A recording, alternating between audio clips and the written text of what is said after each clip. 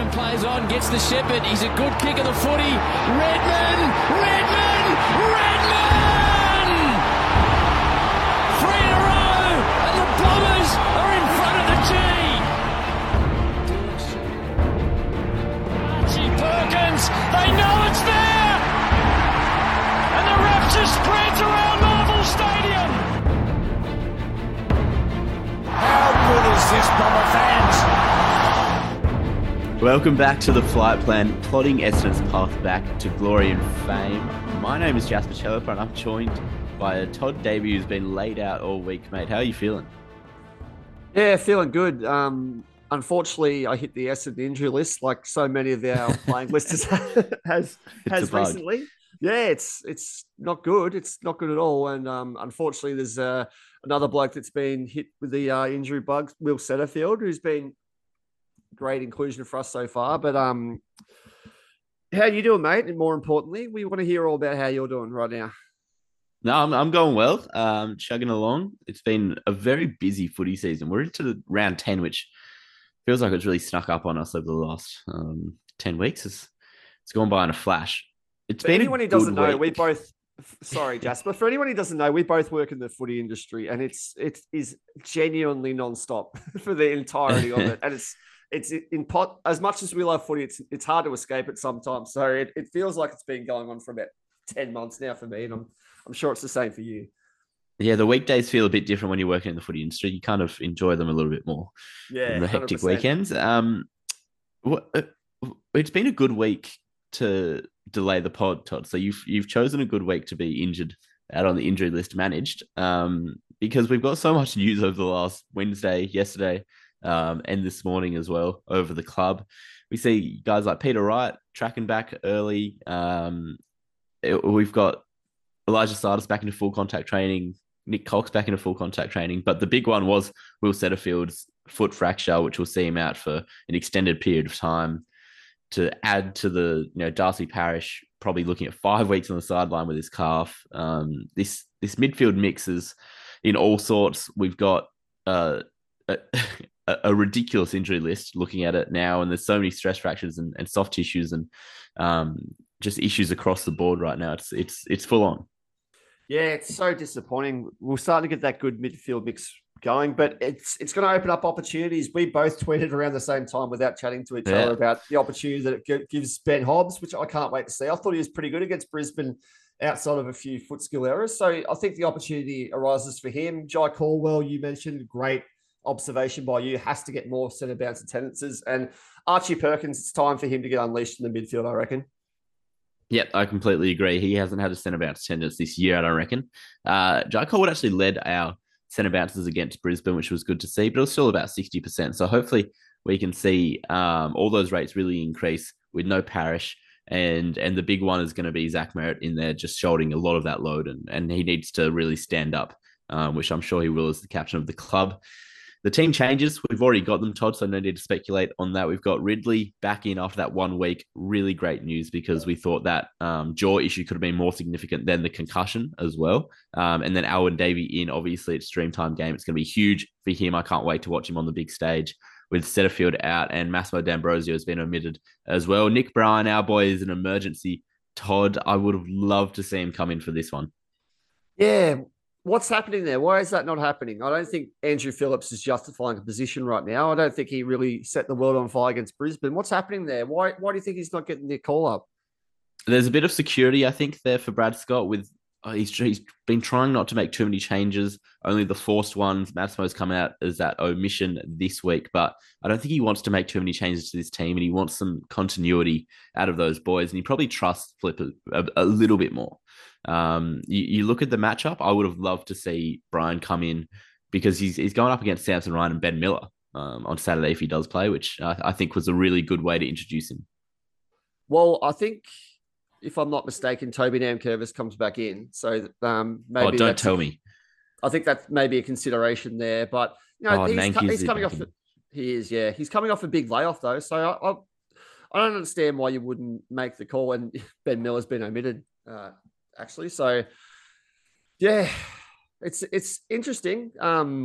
Thompson Dow comes in, which is a weird one for for Richmond. Not a big fan of his. And then Jacob Hopper misses with the calf, which, is it like for like with Setterfield, or would you put Hopper ahead of him? I don't know. I'd probably prefer Setterfield's year so far to Hopper's, if I'm completely honest. Yeah, they've been quite similar, I think. Haven't set the world on fire, but they've been contributors. I think Will's been a bit more important for us than Hopper has. I think it's been a one-man midfield in there with Tim Taranto. But, this is going to be a really, really interesting Dreamtime game, and one I'm more confident in than I've just about been since the start of the Richmond dynasty that we can win. I was so much more confident about 2 or 3 weeks ago. I'm going in there. I hate to say it. I'm going in there expecting to lose, and I really don't want to say that. But just losing Darcy Parish, losing Will Setterfield, and it's. I hope we turn it around, but it's been a pretty bleak last couple of weeks, and that second half against Brisbane was really disappointing when we genuinely looked like we could have really taken it up to them and made a great contest of it right up to the final siren. But after the first half, it was a pretty disappointing performance, I thought. Yeah, after halftime was a completely different team, and we've seen this for a few games on end now, where it's either a quarter or a half. We really let ourselves down, and other than that, we're competitive against the best sides. You look at the ladder, and we've played the top 6, and we beat one of them in Melbourne, and we've lost narrowly to a couple. But I think it's just been a really difficult slog so far, Todd, this season, and we finally come out of that against Richmond, and then we play West Coast, and then we play North Melbourne heading into the bye, with Carlton just before the bye. And I think this block of games, you would be looking at it and saying, I think we need to win 3 of these 4 games. Yeah, completely agree. And like I said, a month ago, I would have come into this game very confident, but Richmond were pretty impressive against Geelong last week. And, we were disappointing, like I said, against Brisbane, and then losing Darcy Parish, who I think's, he's still right up there for the disposals in the entire AFL, even after missing a couple of games now. So he's an important cog. But as you mentioned at the top, Zach Merritt's going to really stand up. I thought he got some plaudits in the media and on Twitter, especially for his game against Brisbane. I thought he was pretty disappointing, and I think he's been really disappointing since he returned from that suspension that he received on Anzac Day. So it's a big occasion, and we absolutely have to break this hoodoo against Richmond. I said it probably the first podcast we did, that if Essendon wants to be taken seriously, it has to break this hoodoo against Richmond, and we get the opportunity on Saturday night.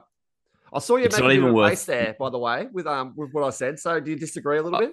I was looking at our record against Richmond over the past 7 or 8 years. It's not even worth going back to when we last beat them. It is horrendous. It's the worst record we have against a team in recent memory. It's absolutely disgusting, and it makes me sick. There's no point touching on it. I was sent a really, well, I was replied to a really interesting tweet over the week, talking about our injury list and the last 3 years of players that have gone onto the injury list over that period in question for the Dons by Hallelujah80 on Twitter.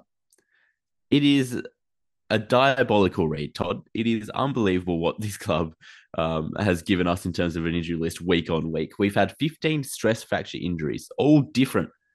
15 stress fracture injuries in 3 years. 38 soft tissue injuries in 3 years. This includes a Nick Cox foot, obviously the recent back, Heppel foot and back, stress fractures, Stewart's foot right now, Jones a foot and a back. That's Harry, obviously he's out for probably what's going to end up being the season. Reed, he's had 2 stress fracture back injuries. Voss, Wanganeen and McBride have all had foot stress fractures. It is unbelievable what we're dealing with, Todd.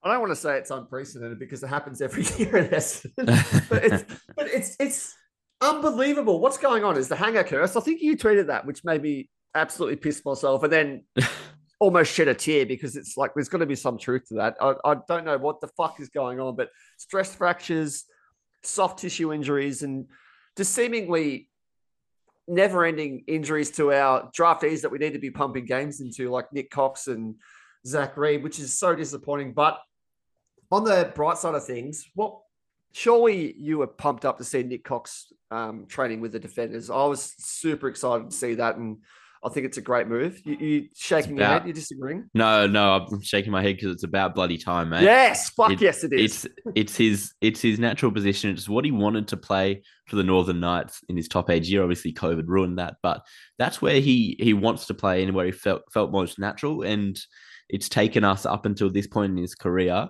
to actually give him that opportunity. And it is past time, mate.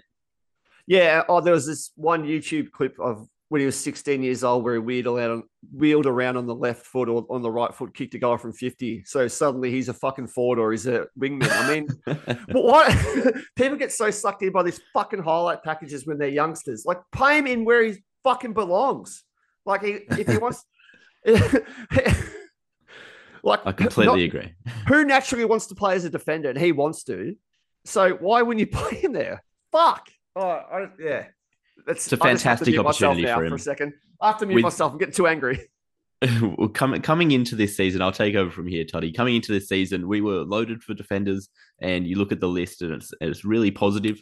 I think the talent that we have on it in those key position areas, but we're now dealing with an unbelievable injury list, and there's now a genuine opportunity for him to come in and play good VFL football for a couple of weeks and force his way into the side. And I think that we're going to see it. I think he will play footy around the mid-season break if he can put some performances together in the VFL, because his talent and his ability on the field, we know what he can do. We're finally going to see him play in his position, Todd. Yeah, completely agree.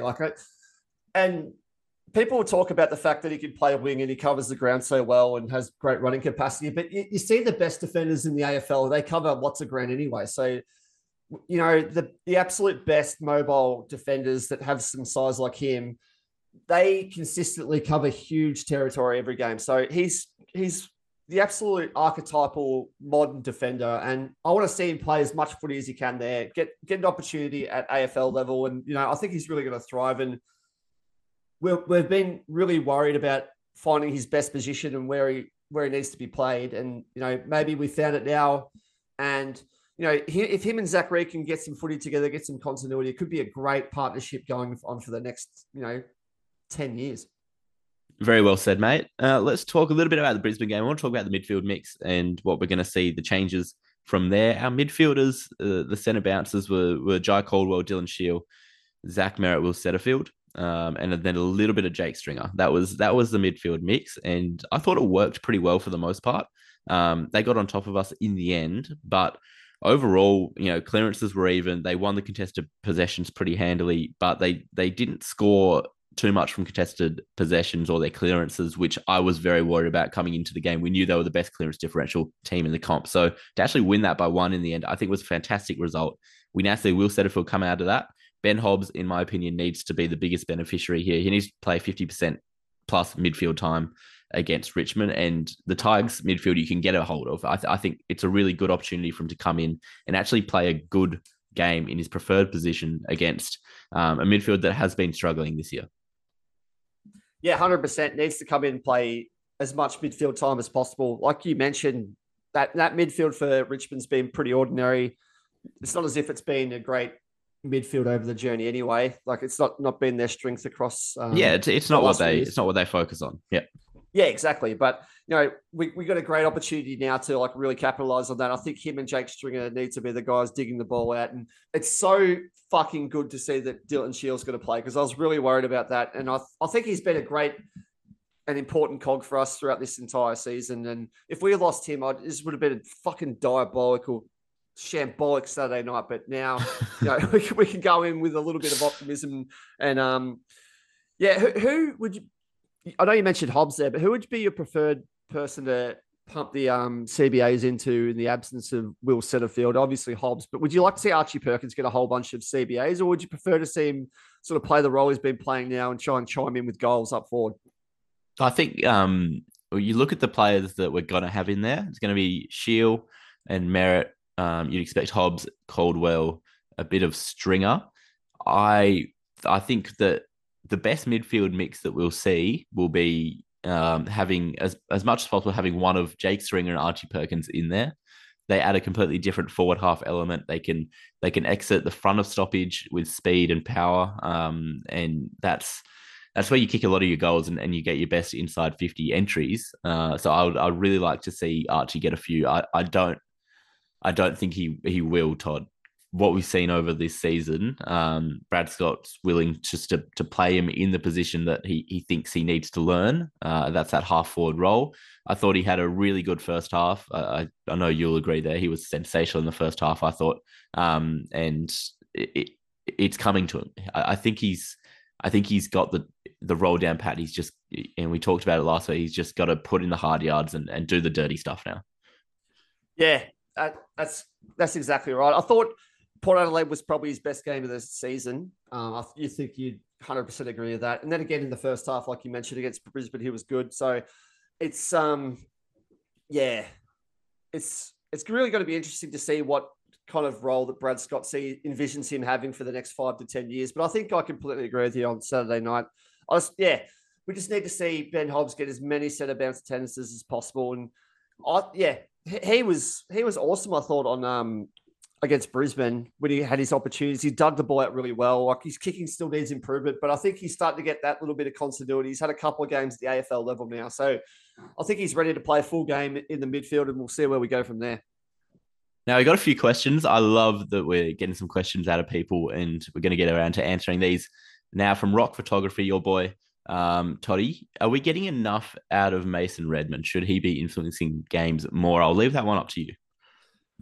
I'd really love to know your thoughts, but he was best on ground for me from an Essendon perspective against Brisbane. I thought he led our possessions. I thought he quelled as many defence attacking thrusts as possible and used the ball really well. I think he went at 90% for the entire game. He was absolutely brilliant. Like, I think a lot of Mason Redmond's impact is dependent on how he's sort of playing at that moment. It really is about his own mindset. You see so often that, like, if he doesn't start the game well, then he kind of lets it carry on. Like, he'll overrun the ball, and then it's very much a temperament thing with Mason. I thought he was awesome against Brisbane. I don't know how we could potentially use him in a different role. I think he's perfectly suited to that halfback role. And I don't know. What are your thoughts there? I really like the way Brad Scott uses him, and he's like I mentioned, and I'm sure you'll further expand on now. I think the way that Mason Redmond's best footy is played, it's between the ears with him, and it's always entirely dependent on his mindset. I completely agree with that, Todd. And we're on the same page here, because I think he's had a couple games where he's struggled in the first quarter and it's carried it into the full game. And you can look at the St Kilda one where he just had a nightmare first quarter, gave away that 50-metre penalty and never recovered.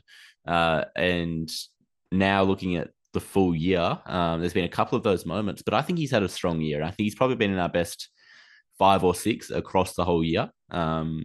He had 30 on the weekend, 10 of those were kick-ins, but he went at 97% in his disposal. That means he missed one disposal. That's a fantastic result. He only had the 2 score involvements. That's an issue that I think the whole team has in scoring from defensive 50 transition. And that's not just on him as well. I think we're a bit too conservative there with Ridley and McGrath in particular. And I've been vocal about that in the past. But Mason's our most aggressive at the back. And I think he's playing his role really well right now. Yeah, couldn't agree more, mate. Absolutely loving the role Mason's playing. And not everyone can play the attacking role. Not everyone can play midfield. I think he's best suited towards the half-back line. And I'm really impressed with this season so far. Like you mentioned, there's been some off games, but his best footy is like absolutely dynamic for us. Yep. Now, a question from Eamon Charles, which I absolutely love here. And it is a paragraph more than a question. What is the cost benefit of the forward handball game we are trying to play from defensive transition? Seems to lead to a high number of turnovers against Brisbane and Port, which cost us good scoring opportunities and repeat inside 50s against. And that is accurate from Eamon here. He's bang on with sometimes when we are faced with frontal pressure, we handball a lot instead of kicking. And I think we're being taught that from Brad Scott to limit our turnovers in the air and to rebound really easily for them off half back.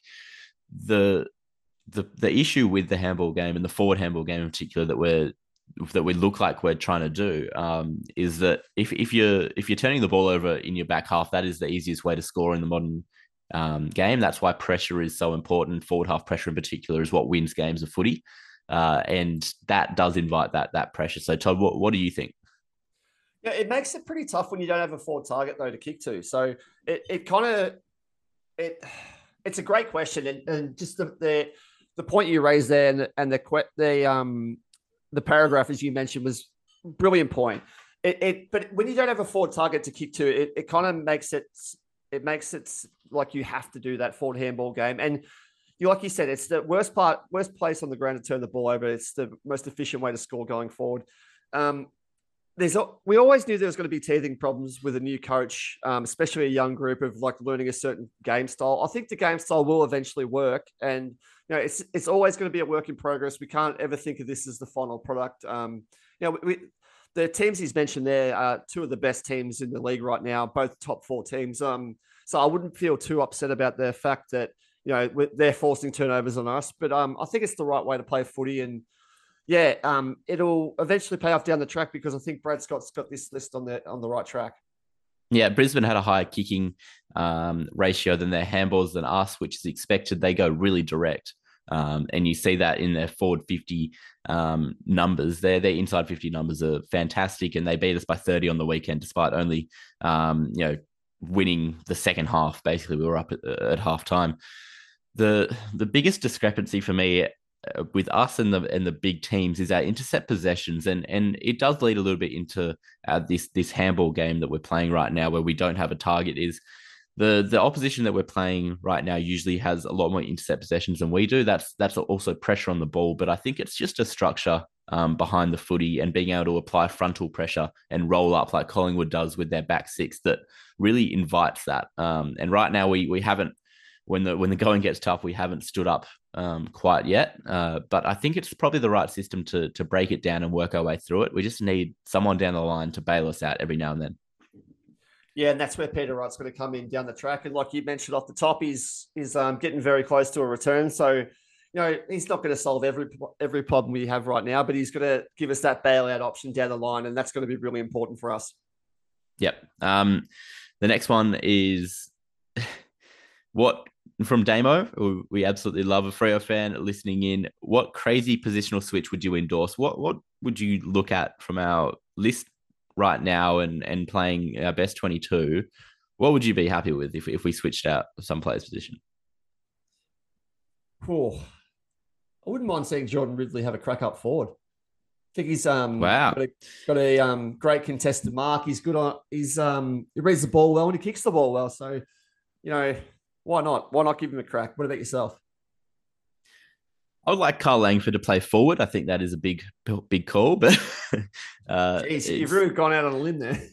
The really interesting one, and I think we're going to experiment with it in the future, but Zach Reid appeals to me as a really good full forward. And I think at some point in his career, he'll make the switch. I don't think he's going to be a fullback for his entire career. I watch Archer Reid most weekends, his younger brother. He plays for the Gippsland Power, and he's going to be, a top 10, 15 pick this coming draft year. He's a lead up forward. He gets around the ground really well. He has the same build, long, skinny boy. And he's, a marvel to watch in the forward 50 because his impact is greater because he's marking the ball where he can kick goals. And obviously, that makes complete sense when you spell it out like that. But it's as simple as Zach Reid can get to the ball easier than anyone else. He looks like bloody Mason Cox out there sometimes. He's too long and big for anyone to stop him. And if you get that in the forward 50, I think there's a lot of promise to work with. And I think he can become a bit of like a Harry Mackay style player with hopefully a better kick on him. Yeah, well, you see that a lot with Peter Wright.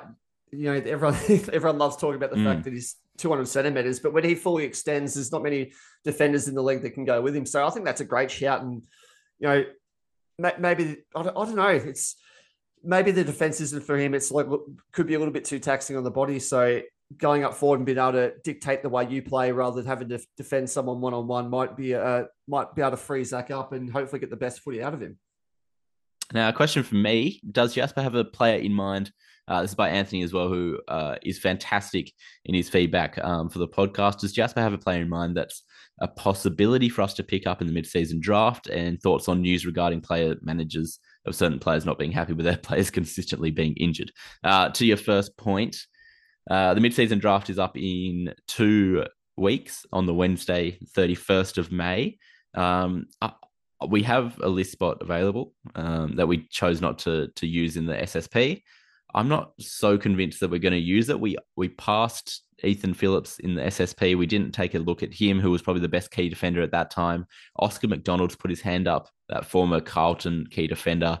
I don't have much interest in him, if I'm being perfectly honest.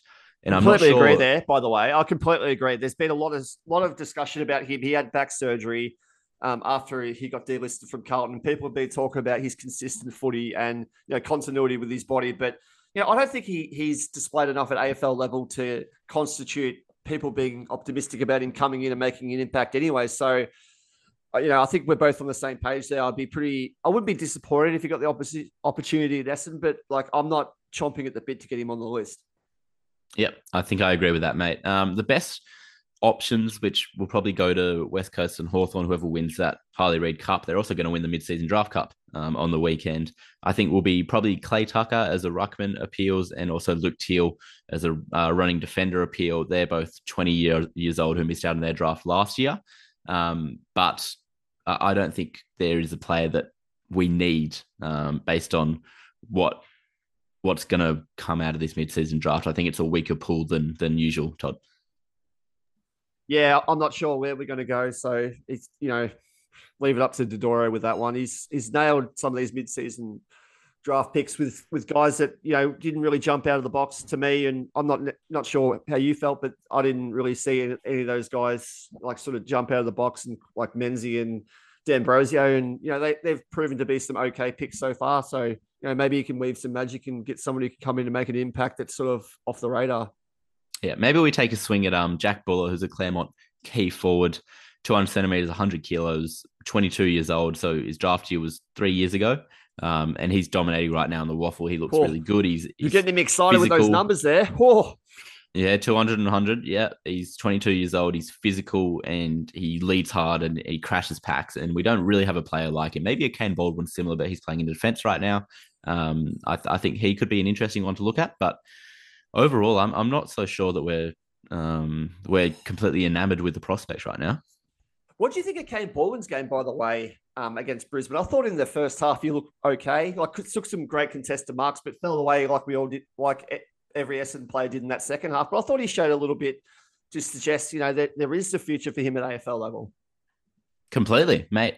I'm a huge Baldwin believer. I have been since he got picked up, and I think that his future's at the forward end. But I like that he's got a gig as a defender, and he's trying really hard out there. He tries so hard, and he puts in just the effort that you need to win at your position. Joe Danaher kicked a bag on him, but in the end, Brisbane had 69 inside 50s. He was, one of them was going to get off the chain. Andy McGrath played the game of his life against Charlie Cameron, and unfortunately, Joe Danaher just got in the right spots and kicked a few goals on Kane Baldwin. But that's to be expected in his first game at AFL level as a defender.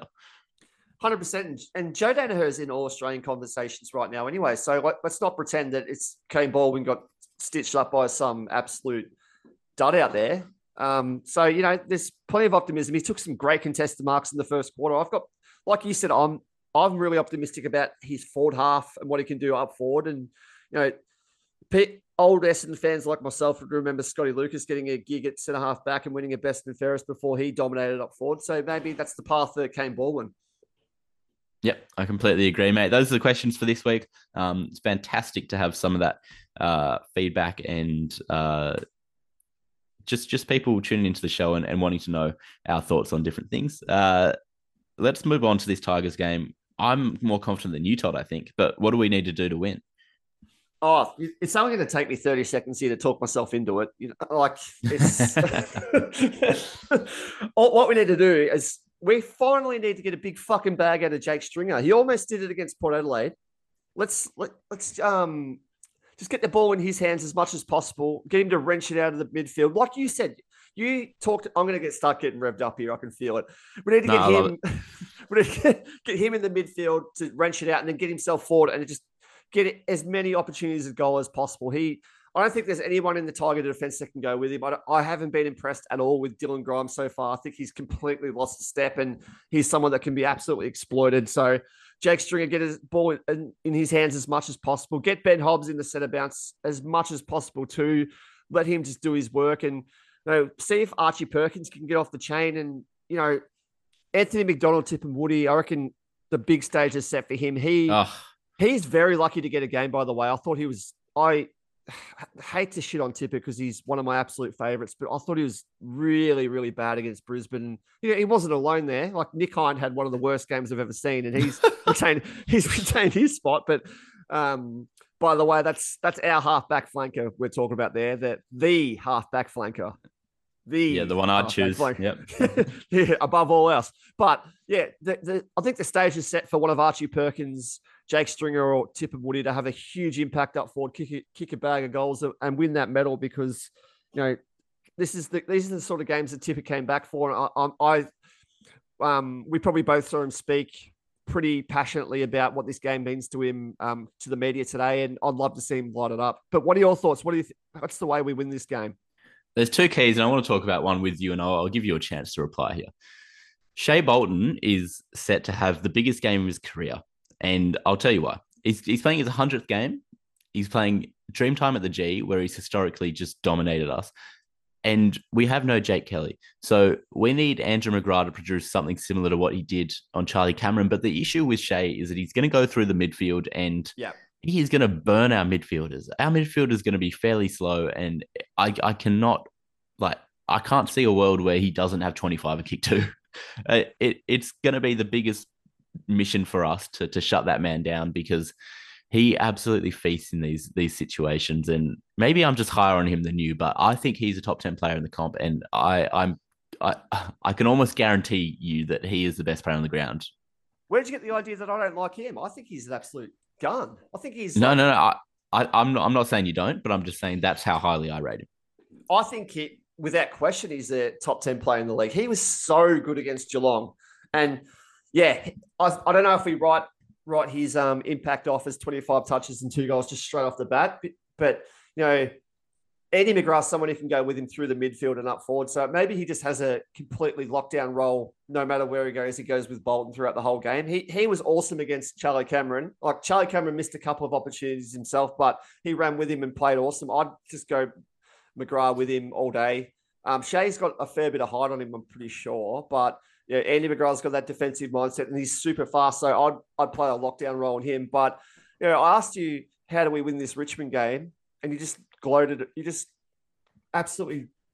I don't even want to use the term I'm thinking about right now. But you just gushed right over Shea Bolton. How about how we win it? Well, we need to shut him down. The other point, I think, and I think this is going to be a really high scoring game. The other point, I think, is if we win the contested battle, I think we win the game. And it's going to be a huge task for our midfielders because it is a bit makeshift, but we're going to have 4 to 5 guys in there that were drafted or recruited to the club to be midfielders. And that is, that's the beauty of these opportunities. They're finally getting opportunities in their preferred positions, like we're going to see with Nick Cox later in the year. And I for one, am so excited to watch this midfield mix and to watch Ben Hobbs and Jai Caldwell do what they were brought to the club to do. On the biggest stage, it's going to be absolutely fantastic, Todd. And I think if we win the clearance battle and the contested possession battle, we win the game. Yep. And like it was happening earlier in the year, I think Sam Draper and Andrew Phillips have such a key role to play. Shout out Alex Catalano for slamming Samson Ryan, his man, the big bad bustling Samson Ryan. He loves What did he say? What did he say? I'll tell you off air what he had to say. No, it wasn't too kind. But I think Sam Draper and Andrew Phillips have a huge role to play. What are your thoughts? Do you think that's where we can win the battle, where we can win the game? I really think Sam Draper needs to get forward and take marks, kick goals. Fucking do it again, Sam Draper. Fuck's sake. For reference, we're recording straight off the bat of team selection. I didn't even realize Nankervis was playing.